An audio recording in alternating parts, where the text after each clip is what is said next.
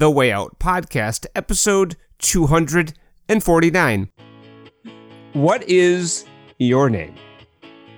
Alex McRobert.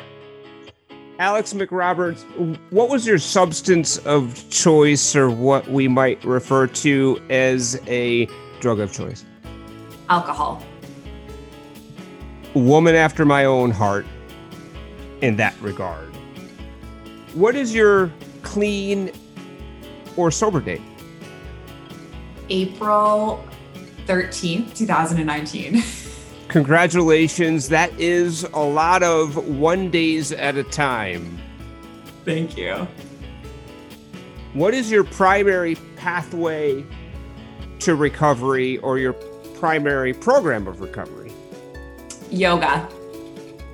What does recovery mean to you? What does recovery mean to me? Healing.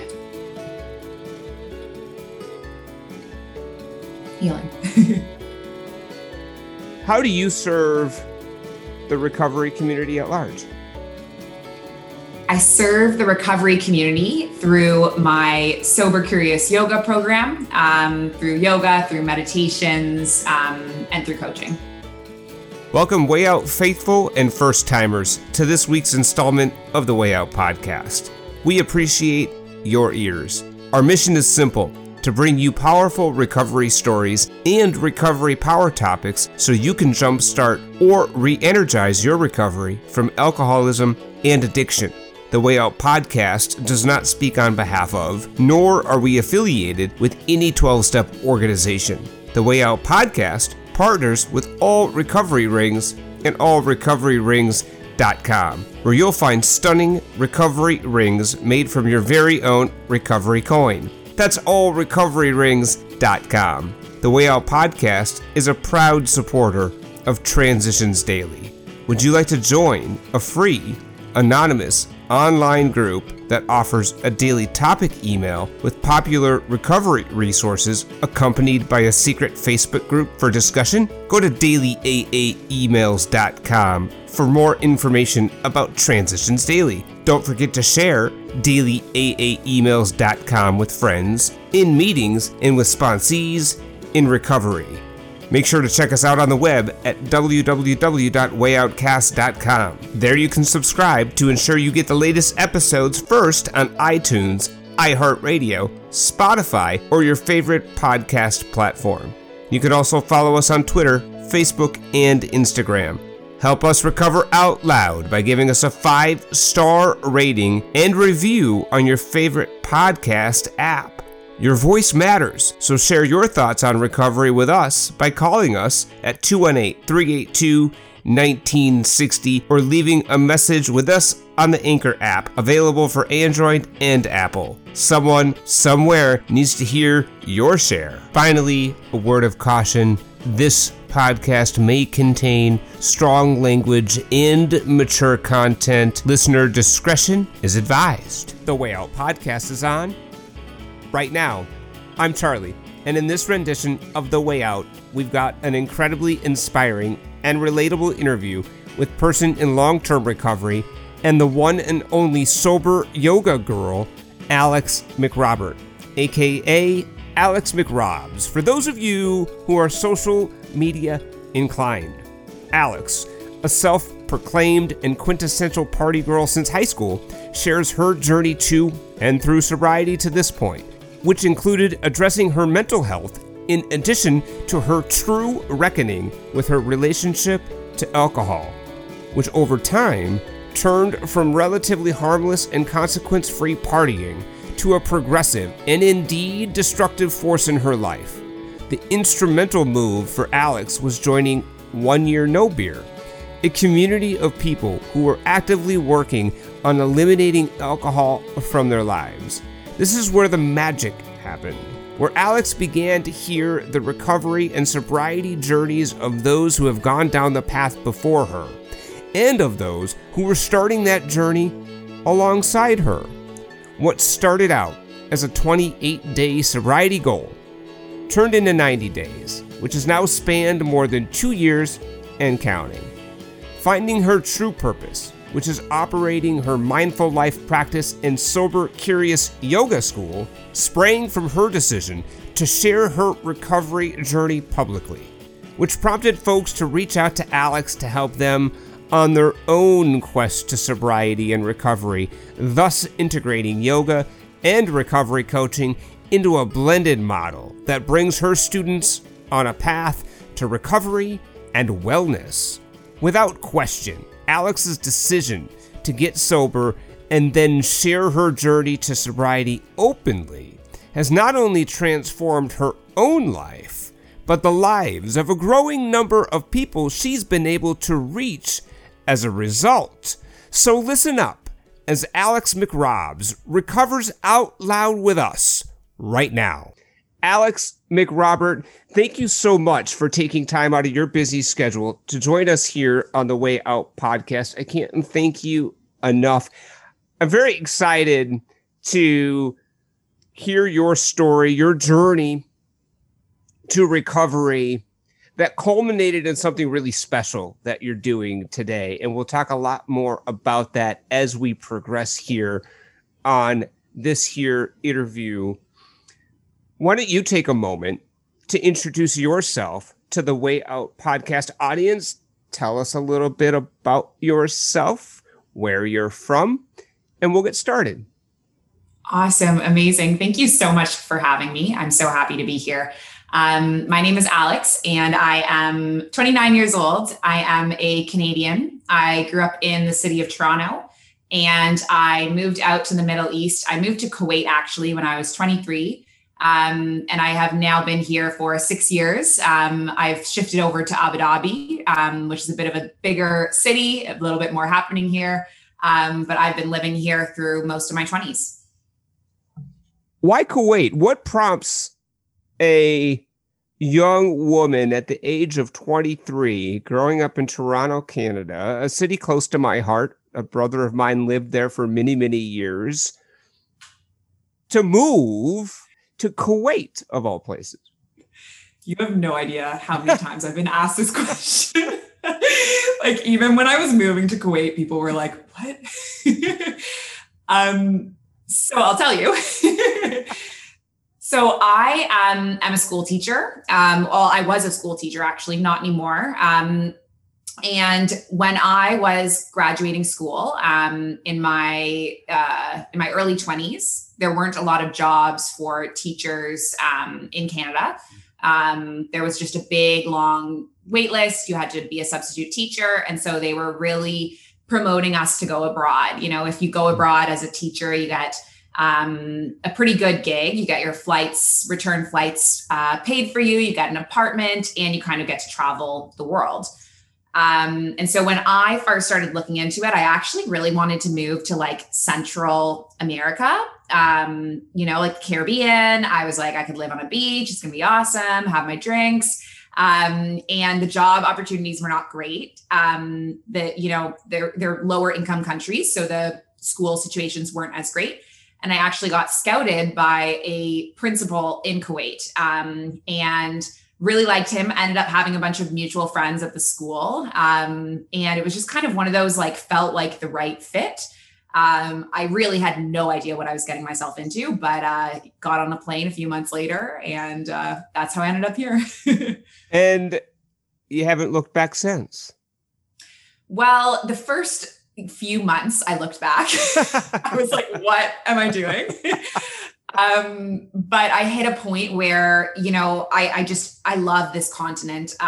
There's just so much to learn and so much to explore. And I really found a home for myself in Abu Dhabi. And so yeah, I don't see myself coming back anytime soon. We're going to talk a lot more about your experiences in Kuwait and how things worked for you as you start to try to integrate into a completely different culture and society. That's got to be really an experience to have and to hold.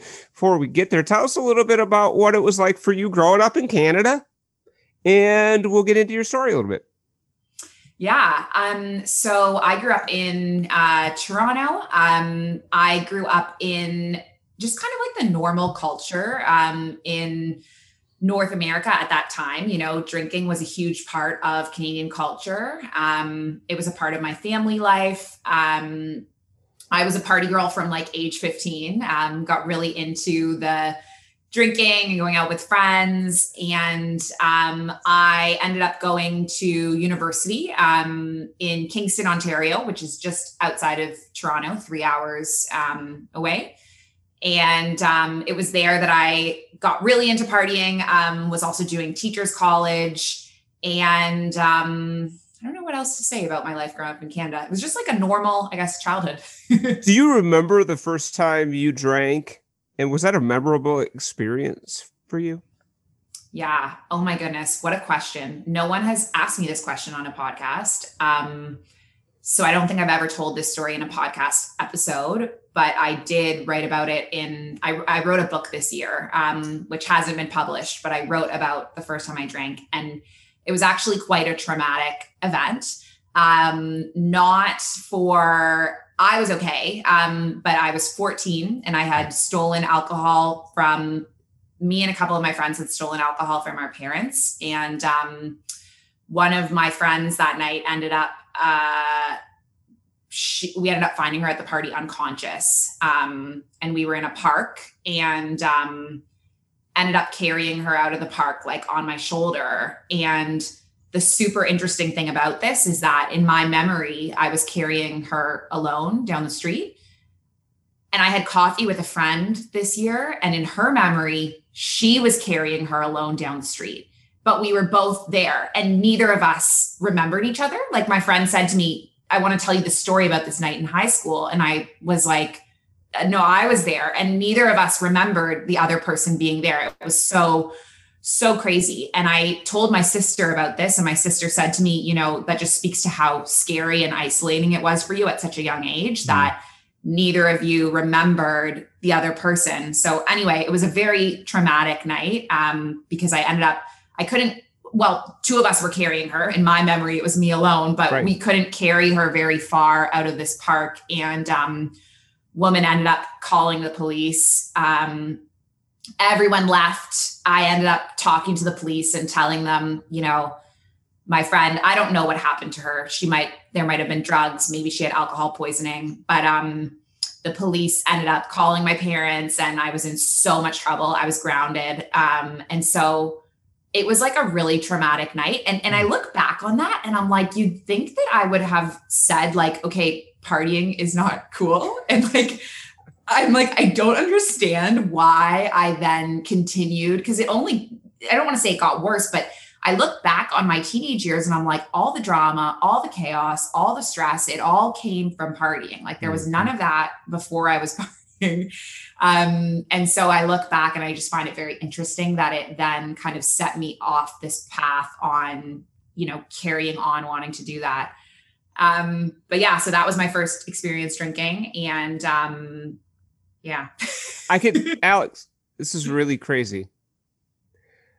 The first time I ever got drunk, I went to a party at a friend's house. His parents were out of town, and they had this fully stocked bar. They lived on this lake. They were definitely of greater means than I was growing up. And I drank so much that night that I blacked out, and I was completely out of control. I mean, out of control. But I loved this. Prior to blacking out, I loved the way I felt. It was magical. And I just kept wanting more. And they were trying to keep me from drinking more because they knew that I was out of control. So they ended up putting me in a dog kennel. Wow. And they went back to party, and then they checked on me sometime later. And I had stopped breathing and my lips were blue. Oh my God. And I had to be resuscitated by my best friend. Miraculously, he was able to do that. And then they fed me a bottle of syrup of Ipecac, and I threw up for like hours. And all I wanted to do was party again. So I can very much relate. So, I'm your friend in that situation. So that's a crazy story, because I can intimately relate with not only that really sort of crazy experience, but that not being enough to say, maybe I need to not do that again, right? Yeah. And sort of that disconnect. But alcohol for me did something that I couldn't do for myself. And so I kept chasing that. Can you relate to that? Yeah. What do you mean by something you couldn't do for yourself? Well, I couldn't escape this feeling that I couldn't get out of my own skin. I couldn't get out of my own head, right? But alcohol got me out of my own head when I couldn't, right? And it gave me escape. It also gave me confidence. I could talk to the girls. I could stick up to the guys, right? Yeah. I mean, it did things for me, Alex, that I couldn't do for myself at the time. Totally. Right. And I think for myself, it was like I couldn't find a way to, I guess, kind of like calm my mind or like numb my mind. And I think that is what alcohol gave me. Yeah.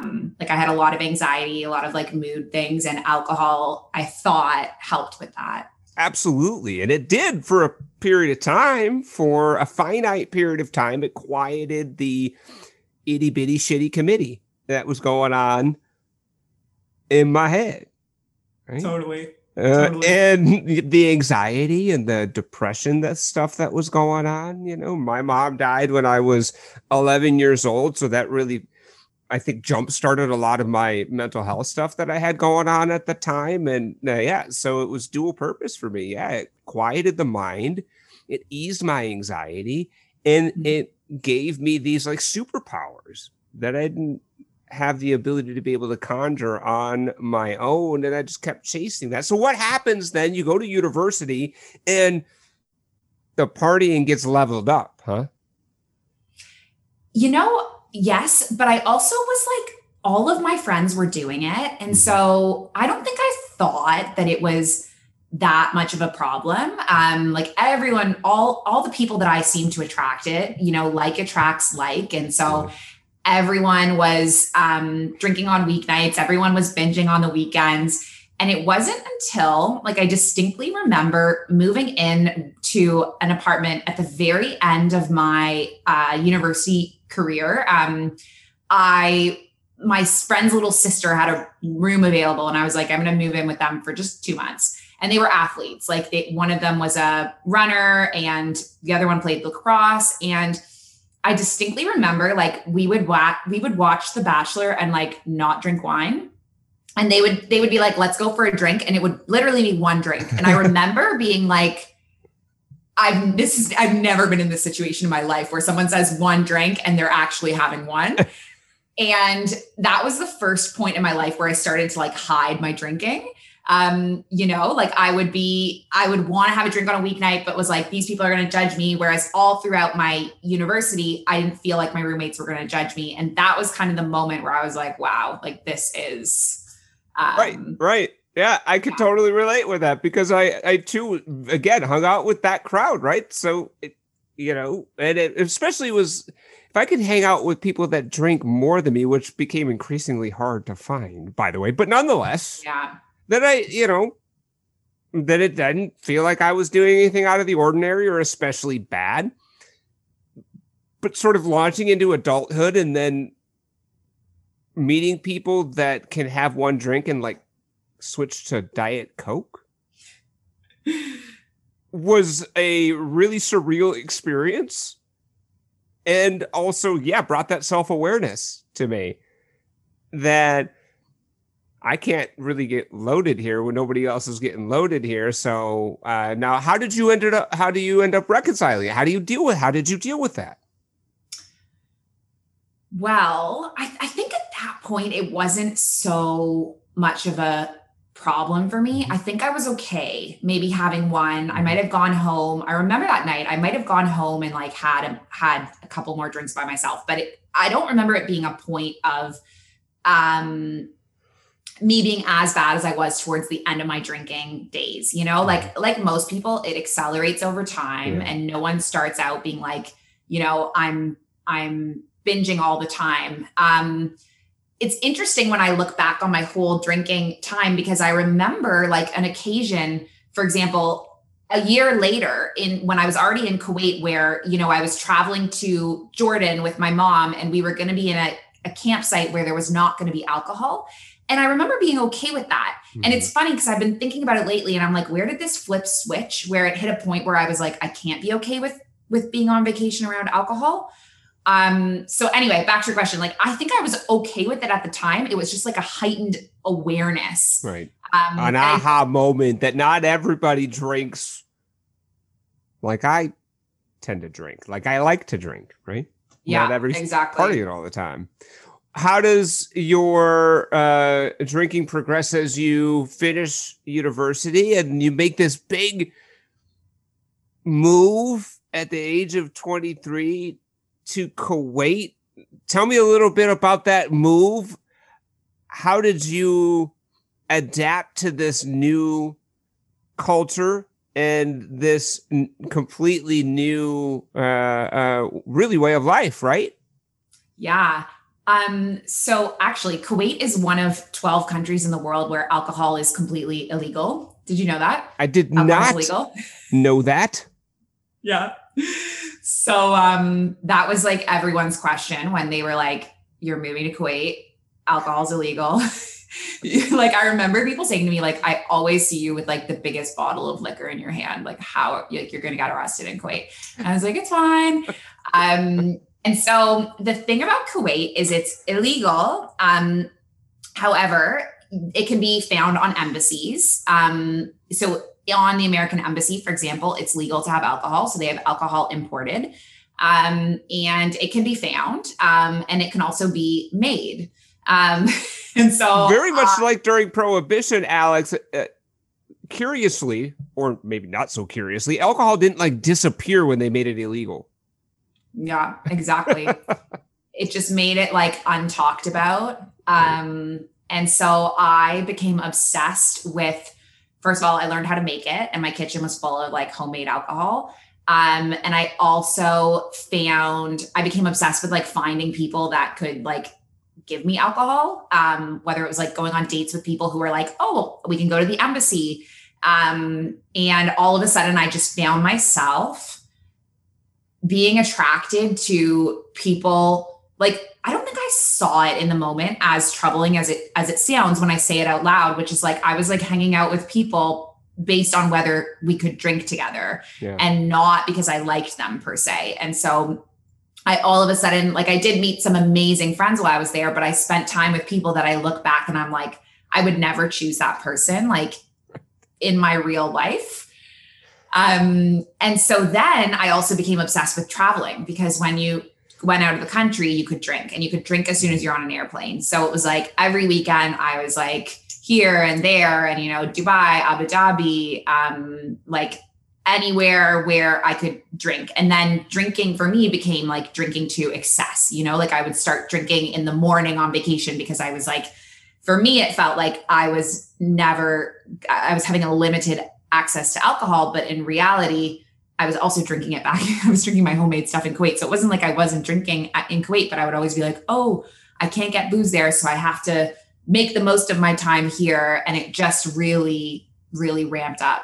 There's also maybe this forbidden fruit thing going on there with it too, right? Like, I'm not supposed to have this. This isn't technically legal, but it sounds like it became kind of like a hobby and a pursuit, right? Like, no, I'm going to get this. You know, I know it's not legal, but, you know, I can get this done, right? Yeah, hobby is a great way to describe it.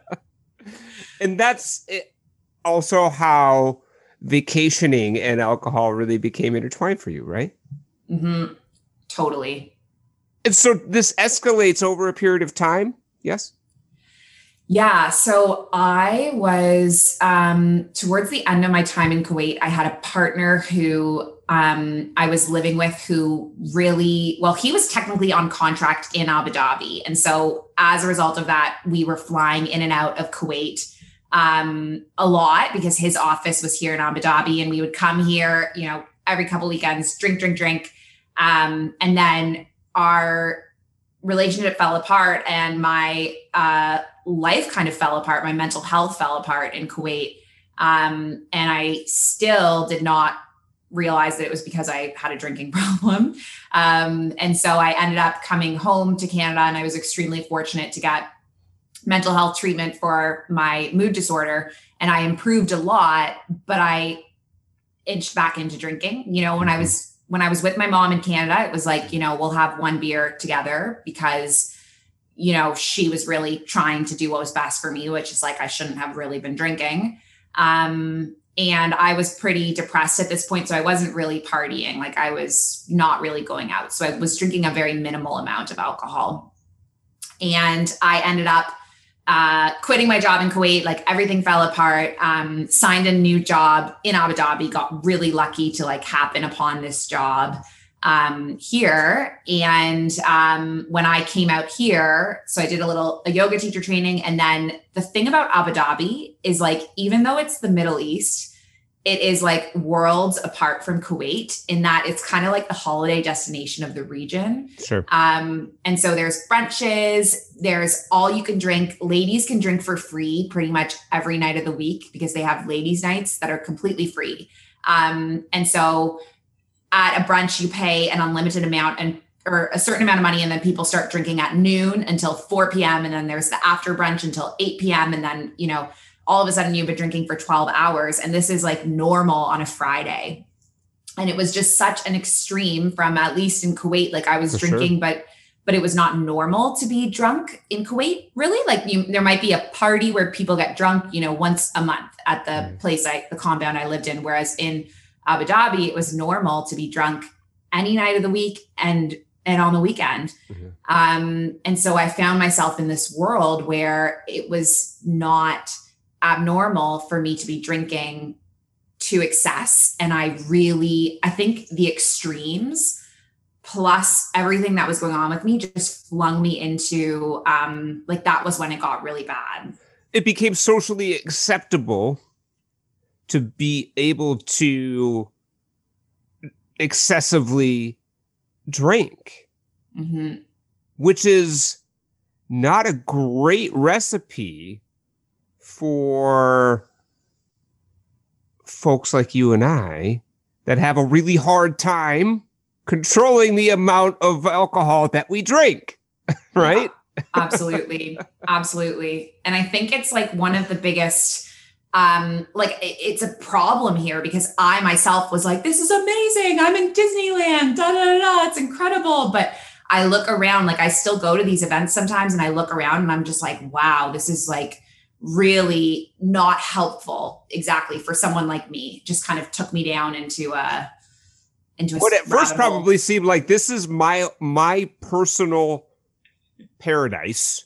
Totally. Because I get to legitimately drink all day long and nobody bats an eye, turned into something very different for you.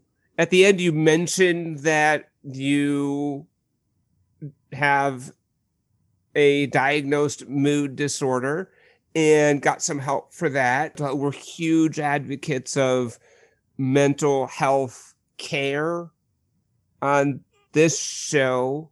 I am a product of a intensive therapeutic process along with my recovery process that allowed me to really get well. My experience was that I had to do both. I had to address both in order to really meaningfully recover. What happens for you as this thing starts to spiral out of control? Well, the reason why I ended up getting sober in the end was pretty much because my mental health was hitting exactly the point it was, was it 2 years prior? Yeah, it was maybe a year and a half prior. And I was at the point where I was like, you know, I'm a yoga teacher. I'm doing spinning classes a couple times a week. I'm eating healthy. I have a great job. I have a great apartment. I have great friends. Like, there's literally, the only thing is the alcohol. And I knew that it was the problem. And the whole reason why I ended up knowing that I had to quit was because of my mood. I was like, I just cannot live like this anymore. And I know that this is the cause. And it just kind of takes like, I don't know, like, it's like, the withdrawal or the period of getting sober was just so hard for me that I'm like, I just never want to go back there again. And that was enough to keep me moving forward, you know? Mm-hmm. So you got to such a place with your mood that you made the decision that you needed to stop drinking. Was the thought process, I need to stop forever, I need to stop for now? What was that thought process when it really got to that breaking point? What were you thinking you needed to do? Yeah. So there was a period of 4 months actually, or 5 months that I recall, where I was getting targeted ads on Facebook for this program, 1 Year No Beer. Have you heard of 1 Year No Beer? I have. Okay. So I was getting targeted ads of people's testimonials of how 1 Year No Beer had changed their life. And probably because I was up at night Googling like how to quit drinking, I imagine. And so I kept seeing these stories of like, and the amazing thing about 1 Year No Beer was that everything was positioned as like, this is how my life has improved. And also none of the people were identifying as an alcoholic. And for me, that whole thought process of going in and saying that I was an alcoholic was very overwhelming to me. Mm-hmm. And I could really identify with these people that labeled themselves as, you know, a normal drinker, whether or not that was like, I look back and I'm like, okay, I wasn't a normal drinker, but I think I thought I was. And so it felt kind of relatable. And so I kept seeing these ads of like, you know, quit drinking, take a break, you know, you can do 28 days, 90 days, a year. And so this idea was in my head, but I was like, I can't quit because, you know, I have this occasion. It's my birthday. It's this holiday. It's this trip. My friends are coming out. And I was actually on a holiday with my mom in Morocco. And there were 2 occasions in this 4-month period where one of which I felt like my New Year's Eve was ruined because I couldn't drink. I was in a village in Laos on the bank of the Mekong River, like, you know, once in a lifetime thing. And I'm like, this New Year's is ruined because there's no alcohol. And this same exact scenario happened 4 months later. It was my birthday and me and my mom were hiking up the high Atlas Mountains and there was no alcohol in this homestay. And I said that we had to bring alcohol to this homestay. And I was carrying it up the mountain. And it was actually that night. It was my birthday. How old was I? I think I was turning 27. And it was that night where I was like, this is it. Like I cannot keep going like this. And I had 4 more nights of the trip. So I was like, okay, I cannot quit now. So I waited. And then it was on the plane back from Casablanca to Abu Dhabi that I said, you know, I'm going to take a break from drinking. And it was initially 28 days. And the first week, I actually didn't even join 1 Year No Beer because I was afraid of people knowing, like I wouldn't even like the page on Facebook because I was afraid of people seeing it and knowing that I had a problem. Mm-hmm. And so I actually didn't even join the program at first. After 7 days, so I did 7 days on my own. And then I was like, I cannot do this alone. And so I ended up joining the program. And I refused to join their Facebook group because I, again, was like, no one can know. And so I joined their Slack, which is like this other app. And I was on it for a day. And I was like, this app sucks. Like I need to get on their Facebook group. And so it was like my 8th day and I joined their Facebook group. And that was the game changer for me because I, this whole time thought that there was something flawed within me. Like I thought there was something wrong with me. And then to get into a group with like, at that point, there were 6,000 people in the group. Now I think by the time I left the group, there were like 20,000, but to end up in this group of all these people with varying degrees, no matter what stage they're at with their relationship with alcohol, they all have come to this conclusion that they need to remove it. And they're all working towards getting it out of their life. Like this was just, it was like magical. And so I was part of 1 Year No Beer. And I think I hit the 2-week point, maybe 11 days. I got over this hump. I had pretty bad withdrawals because I had such big mood swings with my mental health. And then as soon as I hit this hump, that was around 2 weeks, I started feeling like amazing. And then I was like, okay, the situation with alcohol was so bad that 28 days won't be enough to reset it. I'm going to extend this to 90. And it was somewhere between like 20 days and 60 days that I was like, I need to be sober for the rest of my life. Like, I just cannot ever go back to the way that I was. And so, no, it was never going to be long-term. And It just, momentum built. And I was like, I just can't, this is the only way. And so here I am. It's such a tremendous story, Alex, and it's really instructive, and it's not dissimilar to someone who might take that same journey to 12-step or to smart recovery or some other method of recovery, because so many times we're very, very conscious of not wanting to be branded as an alcoholic or an addict, and we're still trying to come to terms with our relationship with alcohol or our substance of choice. But then we tap into this community, right? And you tapped into this community, and that was the game changer. Now I'm with people that actually understand. They get it. For the first time in my life, I'm with a group of people that really understand what I've been going through, right?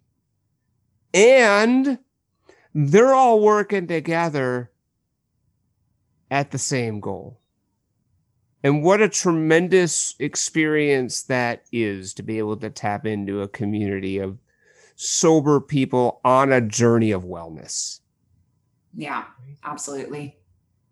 And that connection that we make, and it's often said, and I agree, that connection is the opposite of addiction. Yeah. Connection to other people, but also connection to a power greater than ourselves, whatever that might be, universe, God, whatever, right? That connection, our higher selves, right, is really critical in our wellness journey. Was there anything else that was really instrumental, Alex, for you in your early sobriety, your early recovery? The 1 year no beer thing was massive. I also got so I've been teaching yoga for 7 years, and it's almost like my life. I don't know. It's felt like my life purpose, for a long time. And I think the further away that I wasn't embracing this as my life purpose, the more I fell into this path of drinking. And as soon as I was entering my sobriety, I got much more passionate and dedicated to my yoga practice and my yoga teaching. And it's amazing. I look back and it's like, at the point when my drinking was the worst, there was like one person attending my yoga classes. And it's incredible how as soon as I stepped into my sobriety, my classes were like fully booked. Like there were 30 people in the room and there was like a wait list. And I didn't see it at the time. But I look back now and I'm like, wow, there was just probably an aura about me that was like so inauthentic. And people could sense the new energy in me and the new authenticity. And it was amazing. An awakening, really, of your spirit, of your mind, of your body. Absolutely. And what a perfect channel to bring that out, yoga, which is absolutely centered in mind, body, and spirit, right? Yeah. Yeah, absolutely. The mental health, did that come along naturally and improve naturally as you embraced your sobriety and started to channel your energy into your yoga practice, did your mental health come along as a part of that? Or did you have to address that specifically as well? Well, I had been on mood stabilizers since 2017, and they just weren't working because I was drinking so much. And so as soon as I began to get sober, they just started to properly kick in. I was still really unhappy with my, I never loved teaching itself. Being a school teacher was amazing because it brought me over to the Middle East and it was a good job, but I always in my core wanted to be a yoga teacher.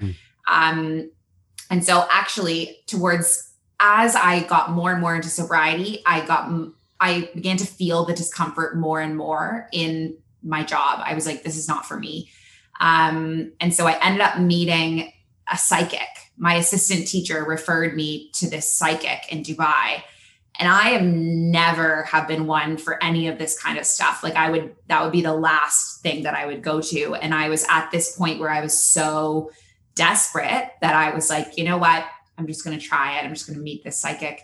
And I drove to Dubai, which was about an hour. He was about an hour and 40 minutes. And I got inside his house and he said to me, you were never meant to be a teacher. You were meant to be a healer.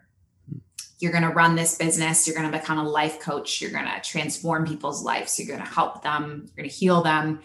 And it was so interesting because, there were things that he could see in me. And then there were things that he couldn't see. Like he didn't know that I was like, oh, I'm 30 days sober. He was like, really? Like I would have never guessed that.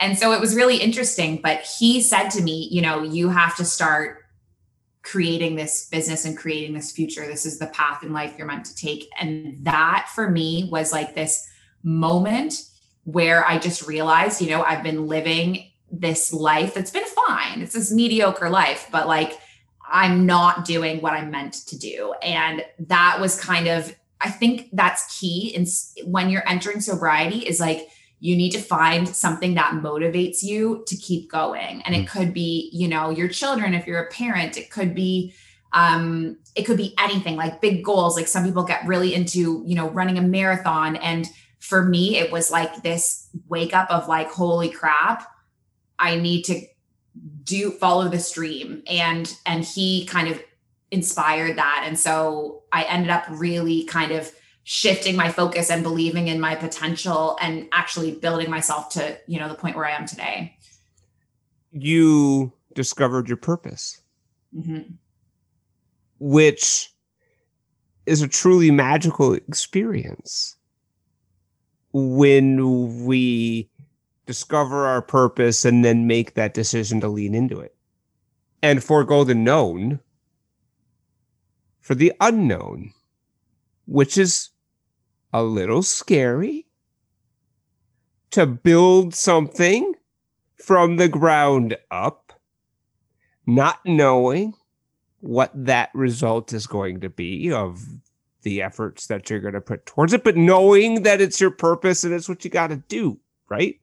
Yeah, absolutely. How does that work for you? Tell me about that process of building this business that's now centered in your desire to fulfill your purpose as a yoga teacher. Yeah. So when he kind of said to me, he said to me, you're going to create this retreat center. And it's going to be a fusion of everything like life coaching. He said to me, Tai Chi. And I was like, Tai Chi? Like, I don't do Tai Chi. I think you're seeing yoga.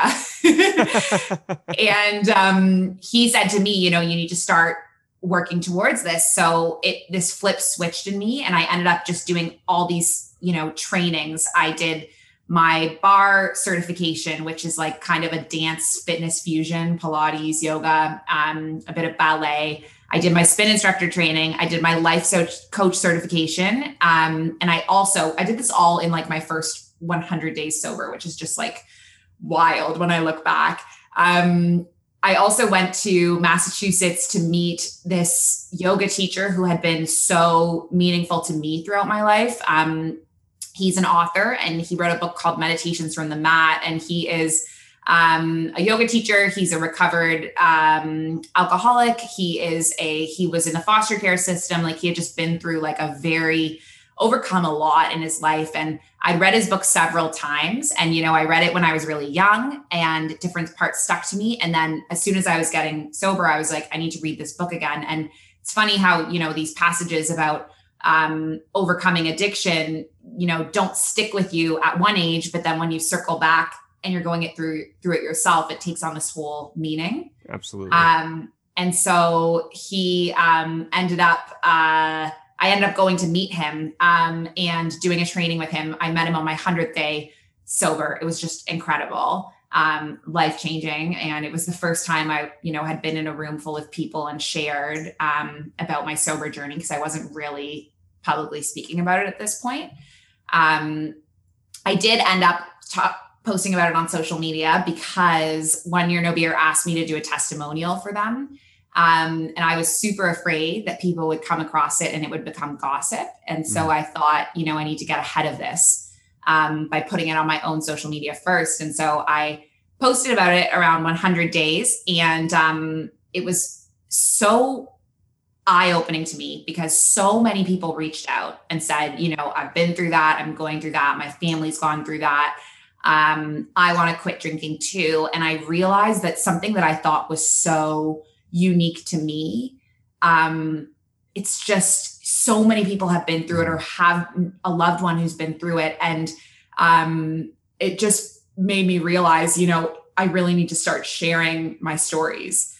And so it really began with me just posting on social media about sobriety, this and that, and little posts here and there.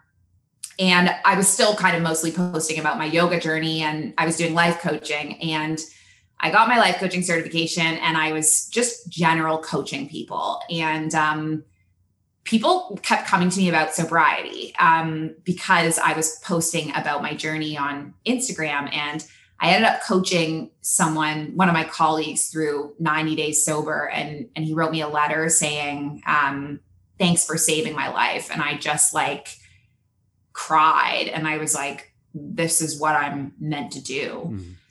And so I never intended to be a sober coach. I never thought I would be running these sober programs at all. It just kind of came together.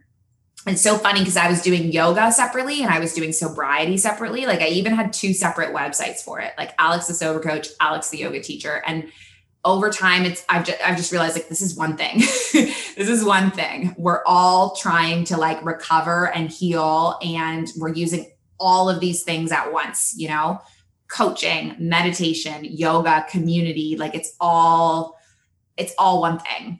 And so in my program, so I run the Mindful Life practice, which is really for everyone. I have people in it that are drinkers, people that are non-drinkers, people that are working on their sobriety. And then I have a program within it called Sober Curious Yoga School. And this is an 8-week program to have a sober curious period, adopt a daily yoga practice. We have journaling. I have other facilitators leading peer group coaching sessions with them. And then I do one-on-one work with people in different parts of the world. What I love about the transformation and evolution of your business and what you're doing with the yoga practice and the sober curious yoga school is it really came out of a decision to recover out loud. Mm-hmm. And Absolutely. What that did for you, as it did for me and so many others, is it shatters that shame around and the stigma around addiction and alcoholism. And it gives others permission to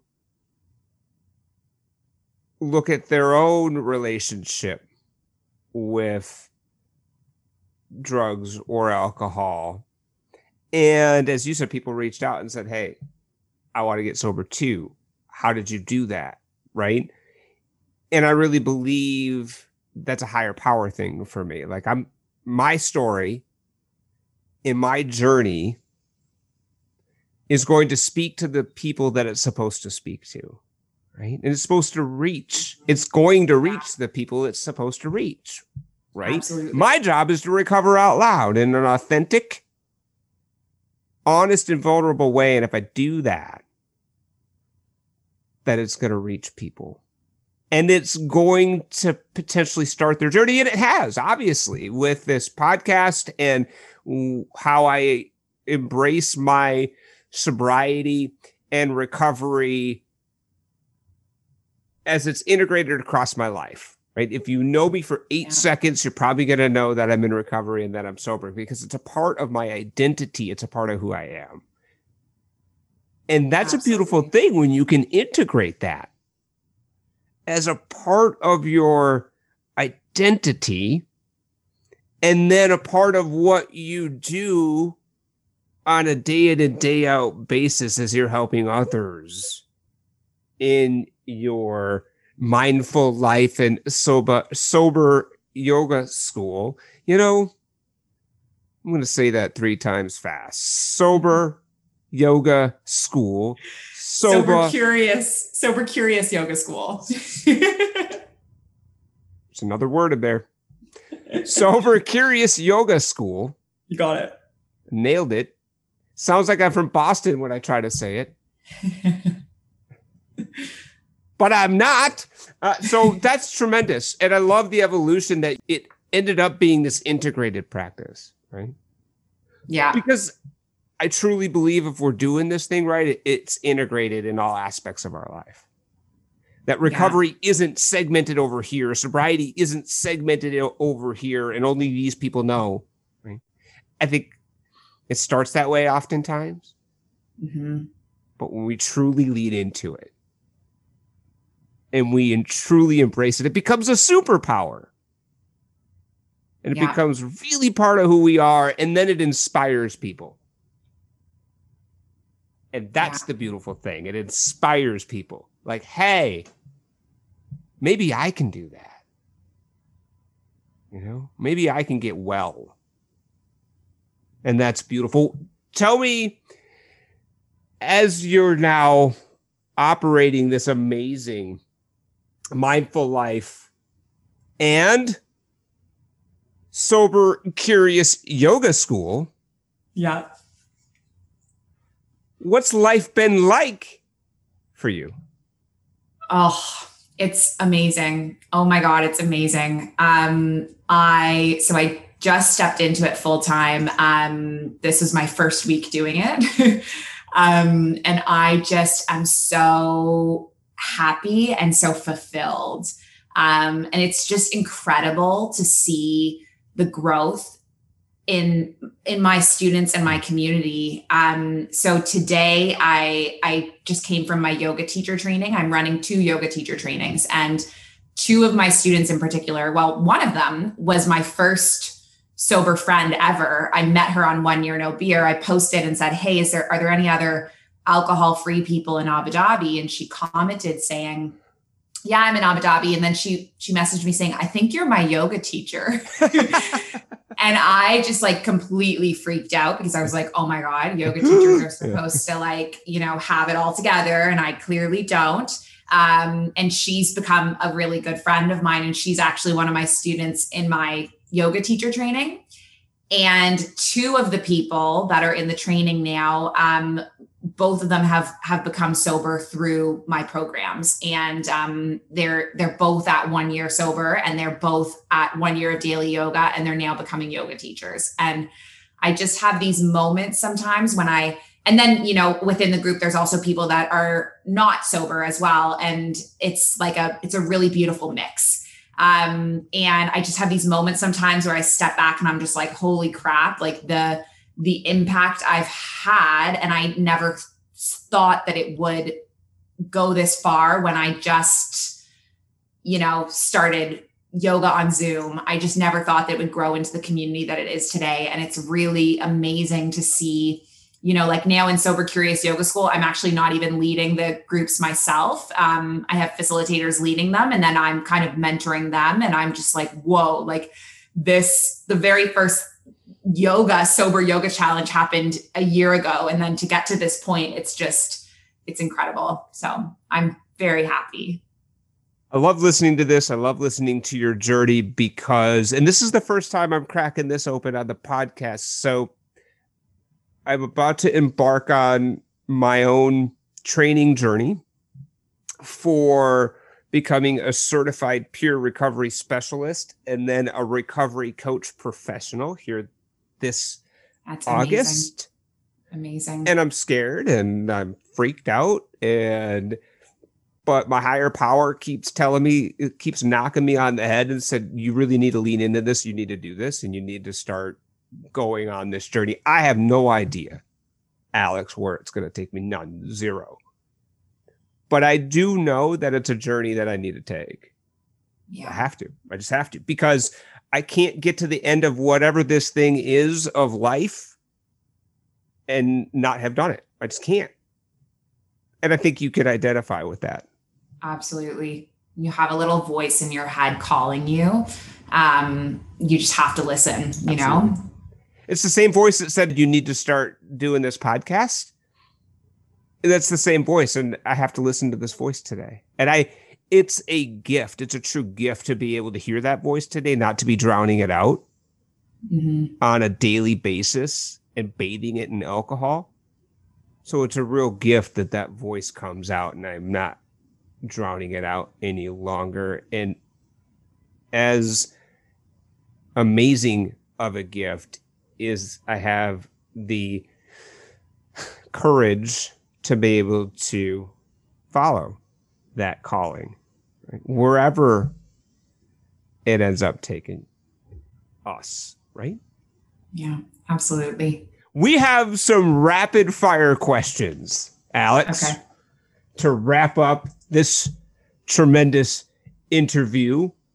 The first one, I'm a recovery routine nerd. Right? Like I love me a daily recovery routine. So tell me what your daily or regular recovery routine consists of. Yeah, that's a good question. Obviously, my yoga practice. I have a spin bike. I do spin rides. I do writing, not regularly. Not regularly. I mean, I wrote a book this year. So yes, regularly. But right now I don't do like per se a daily journal practice, but I did a lot of writing. And I think that is like an amazing tool for people to kind of heal their past trauma or whatever is going on with them. And I do meditations, and then also just my community and helping others, helping the people that I coach, helping the members of my community. I love that. Meditation is a huge part of my now daily recovery practice. And I say practice for a reason, because I've been doing it now for 18 months and I'm still not good at it, but I practice it and it yields rewards whether I'm perfect at it or not. Right? Absolutely. What book or piece of spiritual recovery literature had the biggest impact on your sobriety? This is, I guess can I give two? Absolutely. Okay. So Meditations from the Mat is like my life book. And that was the one of the author, that I mentioned at the beginning, Rolf Gates, the yoga teacher. And that book has been my favorite book for years, and took on a new meaning with, when I reread it with the sobriety context. And actually he has another great book, Yoga Addiction, Yoga Recovery and Getting Well. That one was great as well. Okay. I'm giving you three. The more the merrier, really. The other one, I got so into reading, but The Unexpected Joy of Being Sober was the first main book that I read. We call it Quit Lit in the 1 Year No Beer circle. And I love The Unexpected Joy of Being Sober because it was like, this is something I can relate to. It's funny. the title itself didn't seem very cool. I remember being put off by it because I was like, that doesn't seem like a cool, relatable book. And then I picked it up and I'm like, this is so cool and relatable. Like, and so that would be for sure my top favorite, like Quit Lit book. Absolutely. What is the best piece of advice you've ever received in your recovery?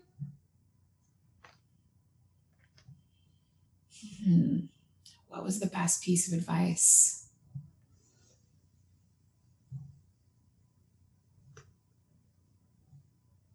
I don't know if it was advice per se, as much as reading other people's stories. Reading other people's stories of people who had been through what I had been and had gotten to the point of where they were, wherever it was, 100 days, 500 days. I don't know if it was advice, but it was all these stories that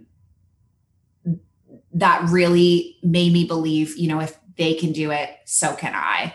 And so I think that is the value. And, there's this Brene Brown quote. She says, share your story. It might become someone else's survival guide. And I just love it. I believe that to my core. Mm-hmm. It's 100% the reason why we do this podcast. Yeah. When you hear somebody's journey and they thought like you thought, they felt like you felt, they did what you did, and they got better, it gives you not only hope, but it inspires you to believe, truly believe that you can too. Mm-hmm. And that's when the miracle happens. Absolutely. What is the greatest challenge you've had in recovery thus far? I mean, the challenges have changed over the years, right? Over the years, I guess it's been 2.5 years. That's plural. That's yours. Alex. In the very beginning, the greatest challenge for me was my friends that didn't get it. And me feeling very alone and not being able to connect to people in the same way. And now that has changed because now I have this huge community of people who get me with the Mindful Life practice and Sober Curious Yoga School. And so I don't feel that that's my challenge anymore. My current challenge, I'll tell you what my current challenge is. It's that I have this tendency to be addicted to other things and numb out in other things like Instagram. You're kidding. What? You mean that our addictive personalities and tendencies can transfer to other things? Yeah. Unfortunately. That sure can. Yeah. What are yours? I feel that on an intimate level, Alex. Yeah. Mm-hmm. Yes, it's addiction whack-a-mole. And look, that's good. That's good because that means that that's where you're at in your recovery journey. You're continuing to grow and you're continuing to recognize these other things where that same pattern exists. And we have an opportunity to address those things now too. Yeah. Right? I don't think we're ever done. Right? It's a continued evolution, right? I could absolutely I got sober, off of drugs and alcohol, and then I had to then kick nicotine, and then I had to kick sugar, right? So it just that's real. Yeah. Social media, right? Yeah. Yeah. Mm-hmm. What is your greatest success in recovery? I think my greatest success is creating the life that I have now. I have so much joy and so much fulfillment finally doing what I love. And it's a life that I always dreamed of. And it's amazing.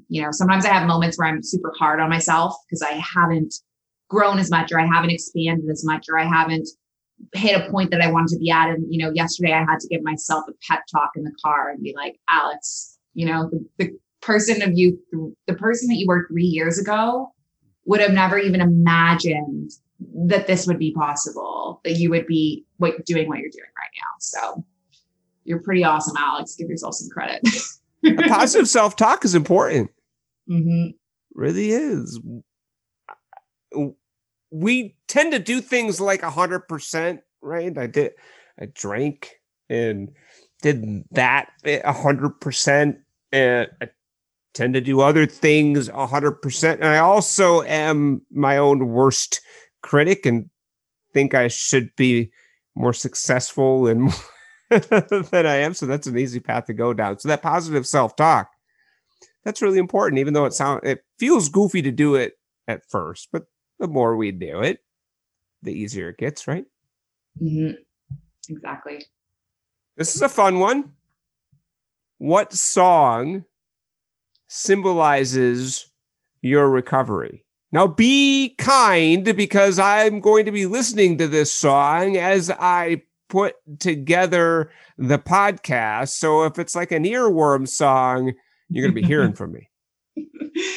Do you know Sober by Kelly Clarkson? I do. I love that song. I love it. And I sang it all the time in my first 90 days. And then I actually recorded a cover of it and put it on One Year No Beer. And someone commented, some stranger commented, she was like, 6 months later, these are the 3 things that got me through. And one was Alex McRobs singing this song. And it was one of those moments of just like, holy crap, you do something for you and you don't realize that it's going to impact other people in the way it does. So anyway, that song is meaningful for me, not just for myself, but for this other woman that was really impacted by me posting it. That is amazing. Are you saying that is not publicly? Let me start that over again. That is amazing. Are you saying that's not publicly available? The cover? Yes. You know what? Well, I'm not part of One Year No Beer anymore, and I don't know where. I should do it again. Yes. I should do it again. Yes. Yes, you should, Alex. Yes. I'm going to do it. Yes, you should, because that would be amazing. And we could have that as the link out instead of the Kelly Clarkson version on the show notes. Although I think this episode's going to drop too soon probably for that to happen. But let's just put it out there. Maybe, just maybe right now in the show notes, right this minute, just maybe if you check the show notes, that has all of Alex's information on how to get a hold of her and how to check out her Sober Curious Yoga School. Maybe, just maybe, there is an Alex McRobert cover of Sober. I'll do my best. Tremendous. What is something you haven't forgiven yourself or somebody else for, Alex? It's a good question. I think not necessarily haven't forgiven myself for, but I wish that my mental health had been addressed and supported earlier than it had been. I wish that it didn't get to the point that it did. And I actually was having a conversation with my mom earlier today about this, about how she didn't see in me what was really going on with me. And so it's no one's fault to blame, really. But I don't want to say that I don't forgive it, but I don't regret it, because had I not hit that rock bottom, I wouldn't be who I am today, So it's not something that I haven't forgiven, but it's something that I wish had happened differently. There's sort of mixed feelings around this. experience that you had with your mental health and how long it ended up taking in order for it to really truly be addressed. Yeah. And mental health is such a big part of our overall wellness. And when that's not going well, we're not going well, right? Mm-hmm. And it's absolutely been my experience that I need to actively, and it turns out the same things that support my sobriety and recovery also support my mental health. Yeah, funny. Funny how that works, right? Alex, this has been an absolutely spectacular interview. Thank you so much for taking the time to recover out loud with us. If you want to check out the Sober Curious Yoga School, if you want to check out any of the answers to the rapid fire questions, if you want the contact information of the one and only Alex McRobs, all of that will be in the show notes. Thank you, everybody out there, Way Out Podcast Land. We will talk to you next time. Thank you for being a part of The Way Out. We appreciate your ears. We're sharing powerful recovery stories and recovery power topics every week, so keep listening up. If you would like to reach out to the show, you can visit us on the web at wayoutcast.com. That's wayoutcast, all one word, .com. There you can subscribe to the Way Out podcast on all of the major podcast aggregators, such as iTunes, CastBox, Stitcher, TuneIn, Podbean, Overcast, and more. Or simply drop your hosts a friendly email at share@wayoutcast.com. If you or someone you know would like to be a guest on the show, contact us at share@wayoutcast.com. See you next time, and remember, if you don't change, your sobriety date will.